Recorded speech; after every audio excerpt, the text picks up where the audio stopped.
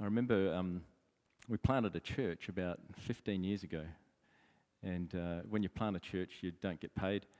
So a friend of mine offered me a job as a courier, $20 an hour, driving around. Thought, I love driving, we'll do it. So, and it was all I could get, because I still wanted time to do the church work. So he gave me the job, and he showed me how to do the work. It wasn't extremely difficult, but it was more difficult than I thought it would be, because trying to get it all done in a day, you really had to work out where you were going to go first, second, third, fourth. Otherwise, you're all over the place. And then you get random calls, saying, we need this picked up from here, and it was, you've just been there, but now you're 30 kilometres away. So it actually was quite challenging, but I was okay. But he said to me after he'd showed me how to do the job, he said, if you have any questions or if you have any problems, feel free to ask. How many times have you had people say that? How many of you have felt free to ask? Well, I didn't feel that free to ask because I didn't want to look like I was dumb, because it's just courier work, right? But a few days later, something came up that I just was like, So he said, feel free to ask. I went up to him and said, look, I've got this problem. I don't know how to do this. I haven't been shown how to do this. He goes, yeah, no worries. And he comes along and he starts showing me how to do it. And as he's showing me, his mood changed. It's like, I don't know what I'd done wrong, but obviously I'd done a series of things wrong, and he had to go back. And everything changed. That sort of, yeah, no worries, I'm going to help you, became, what have you done with this? Why'd you do that? And what's going on there? Have you put that over there? And I'm sitting there just feeling like, I don't know. Like, this is why I came to you. And you can guess, really, what happened after that. I never came to him and asked him for help again. Something happens when someone behaves in a way that you weren't expecting. You're sort of expecting this, and you got that. The reality was very different. And so I armoured up. In relation to, I armoured up. I got my sword and my shield, and I put on my armour, because next time that wasn't going to happen for me, right? I wasn't going to be attacked again. I wasn't going to be made to look silly again. And so something in that relationship went like that. I stepped away. And he was never going to see the vulnerable part of me again, right? He was only going to see the armour. Does this make sense? I think everyone would have been in something of a similar, not that situation necessarily. I've just picked that one, but it's one of 100 where you've had someone treat you in a way that was different to what you were expecting, and it just caused you to go, right, strap on the armour, get the shield out. It may not be a sword, but sometimes we get defensive and we have a bit of a behind the armour. And it happens to us. We've all done it. And it can be simple things. Someone said they were going to be there and they didn't come. And it just causes us we don't trust them anymore like we used to. They said they were going to do something and they didn't do it. We don't trust them like we used to. What we were expecting didn't happen. It's not the reality. And so I don't trust them. And there's big things, and so we become suspicious, and we're all like it. We actually all defend ourselves in some way from those kinds of things happening. It's a defense mechanism, but it's also a choice. Often it's a choice. We choose to not trust. We're suspicious. And we can justify it because they're not trustworthy. That person's not trustworthy. The interesting thing is we probably all think we are, don't we? Is there anyone here who's sort of deliberately untrustworthy? Anyone who's making an effort to be untrustworthy? But probably, as much as you think you're trustworthy, you still struggle with trusting some of the people here, You don't show them your heart because it's valuable and you don't feel that it's safe with them, right? Or your creativity. I'm not going to sing, I'm not going to speak because I don't feel it's safe in this place. But everyone here is trustworthy.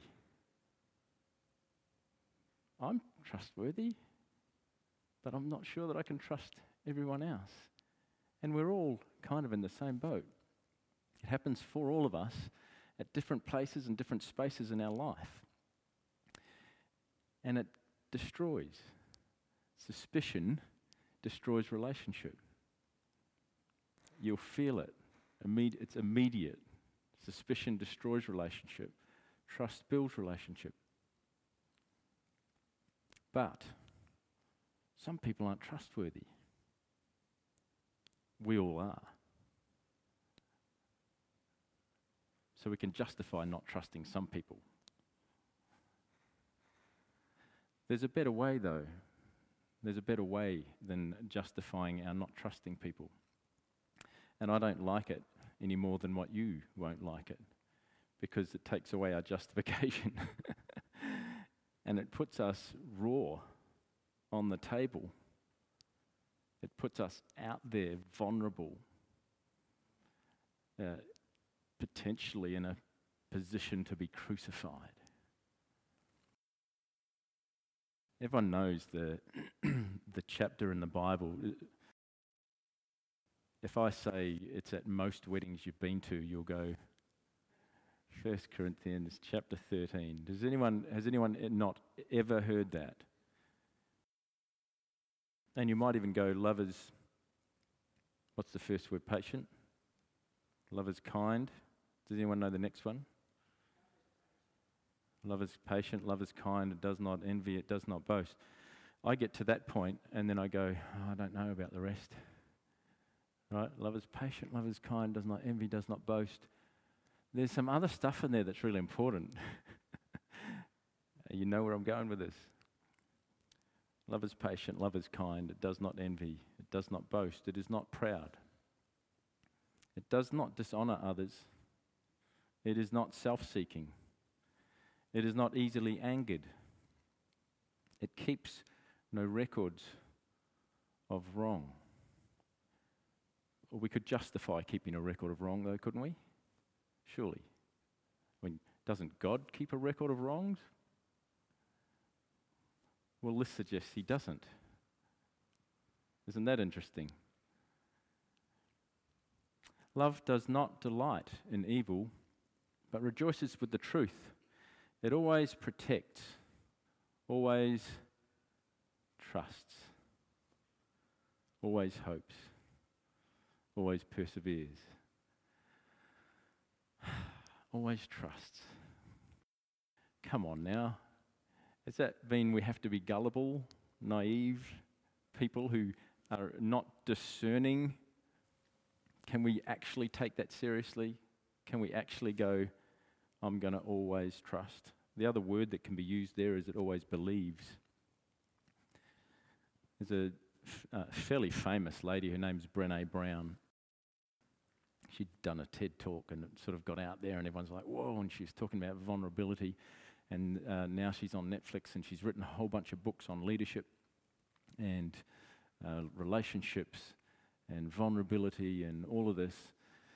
And she says, basically, if we recognize or believe the best, that is, that everyone is actually doing the best they can, if we believed that, would it change our approach to them? Right?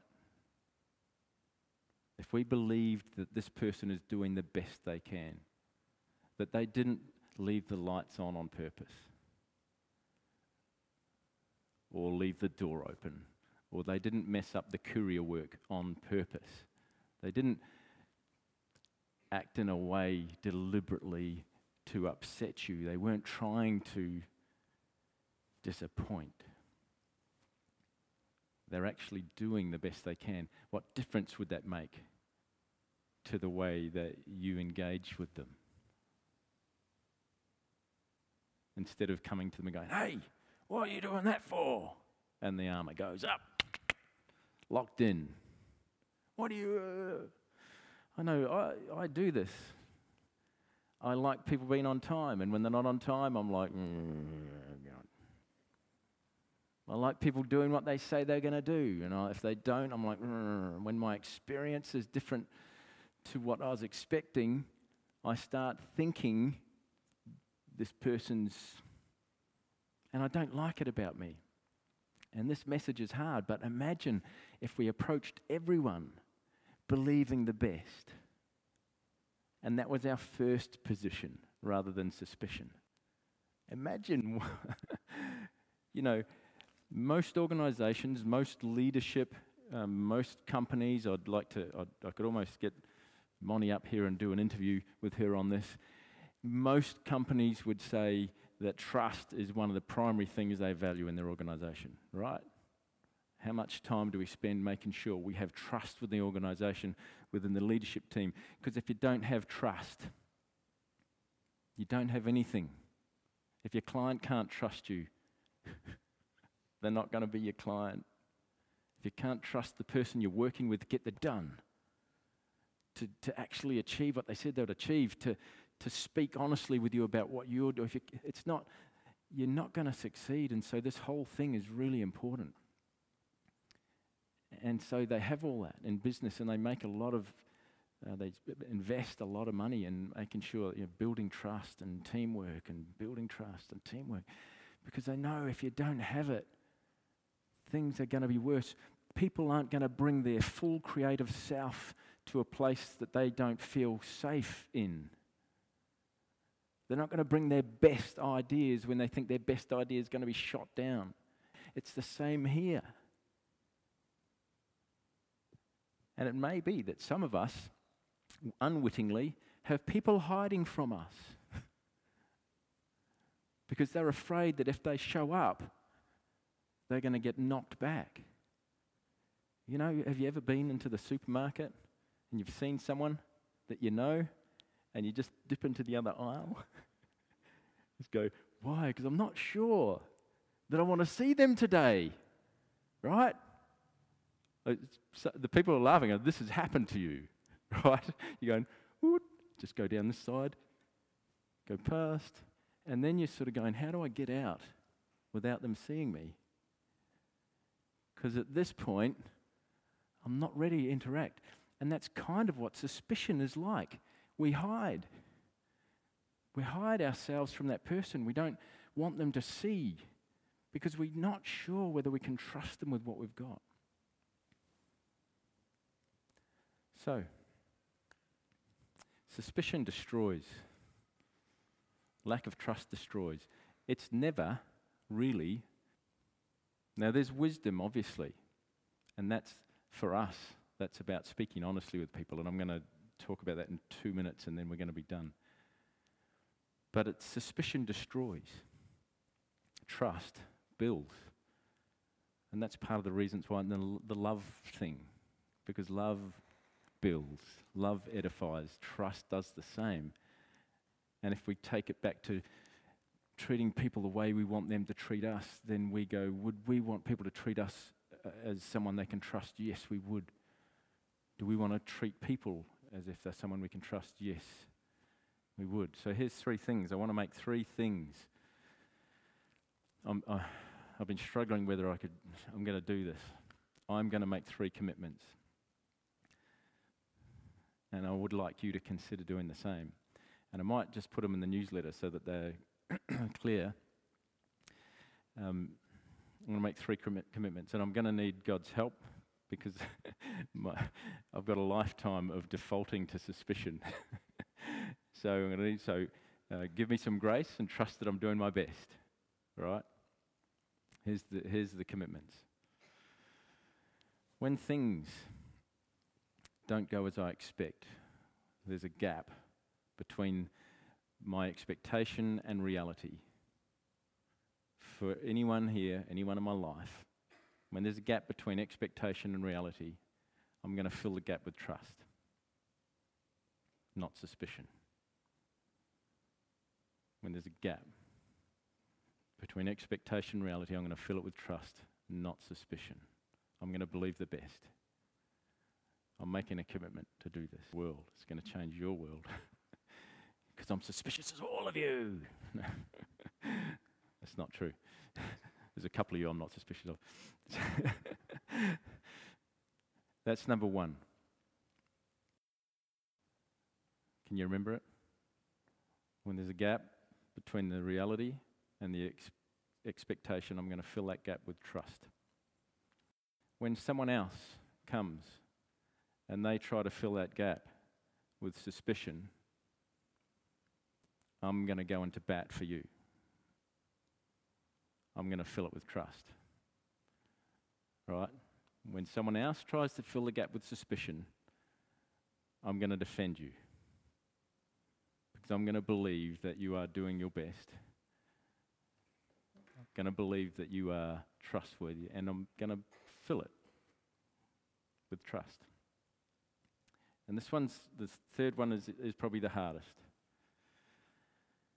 If at any point someone, there's ways that you're being and the thing I'm seeing and the thing I'm experiencing, it begins to erode my trust, and I'm doing my best to see the best, but my trust is starting to be eroded. At that point, I'm going to come and speak directly to you. I'm not going to go and talk to someone else and make myself untrustworthy in so doing, right? If what I see and what I experience is beginning to break down my trust in you, I want to come straight to you. The reason why that is so hard for me is because I really want you to like me. I really want to be, that's probably me, the main thing I want. I want to be accepted, I want to be liked. And so coming to someone and saying, hey, I know that you're doing your best, I know you're trustworthy, but this behavior, what is happening here, talk to me about it because I'm really struggling. And they're going to go, armor up, sword out. Or they might decide, like I've decided, to fill that gap with trust as well. Recognize that I'm not here to attack or to take the thing that they value and break it.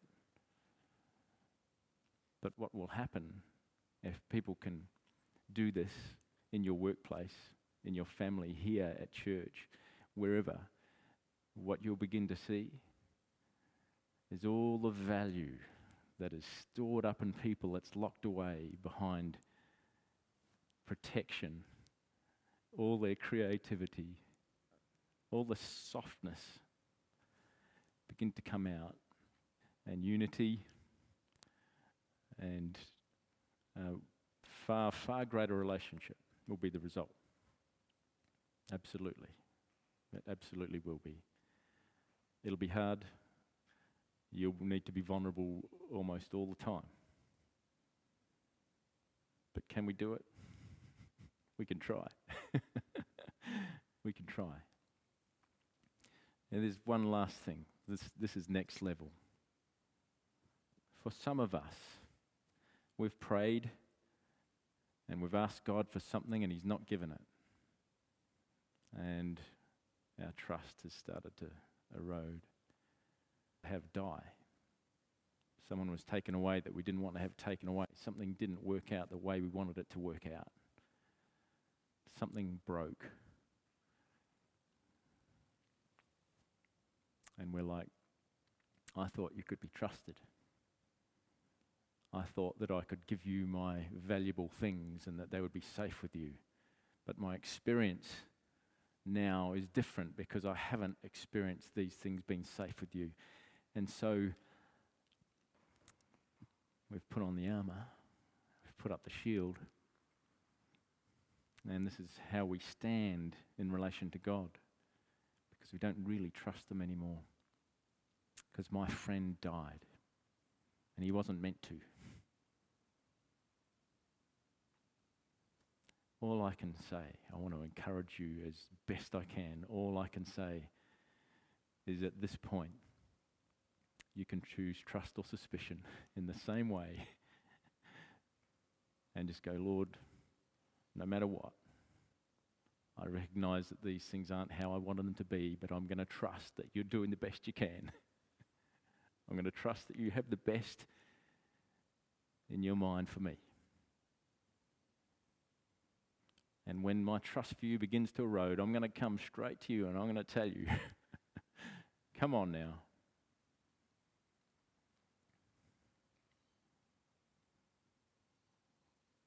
Let me pray. Oh, Father, it's difficult to put our guards down, especially when they've protected us for so long. It's difficult to take the shields away. It's difficult to show the parts of us that are vulnerable and trust that people will value those things. But I pray that you will help us to, so that we might really show up, that we might truly be present, and not just the parts of us that are covered. That we might truly experience in this place wonderful relationship, and wonderful community, and creativity, and joy. But also I want to pray for each person here, in their workplace, in their home, that they'd be able to trust. And when things don't work out quite the way they think they should, that they wouldn't just shut shop, but they would believe that we're all doing the best we can and that we all are trustworthy. Give us the courage to do this so we might experience something far more wonderful than a guarded cell that we place ourselves in order to be safe. We ask these things in Jesus' name. Amen.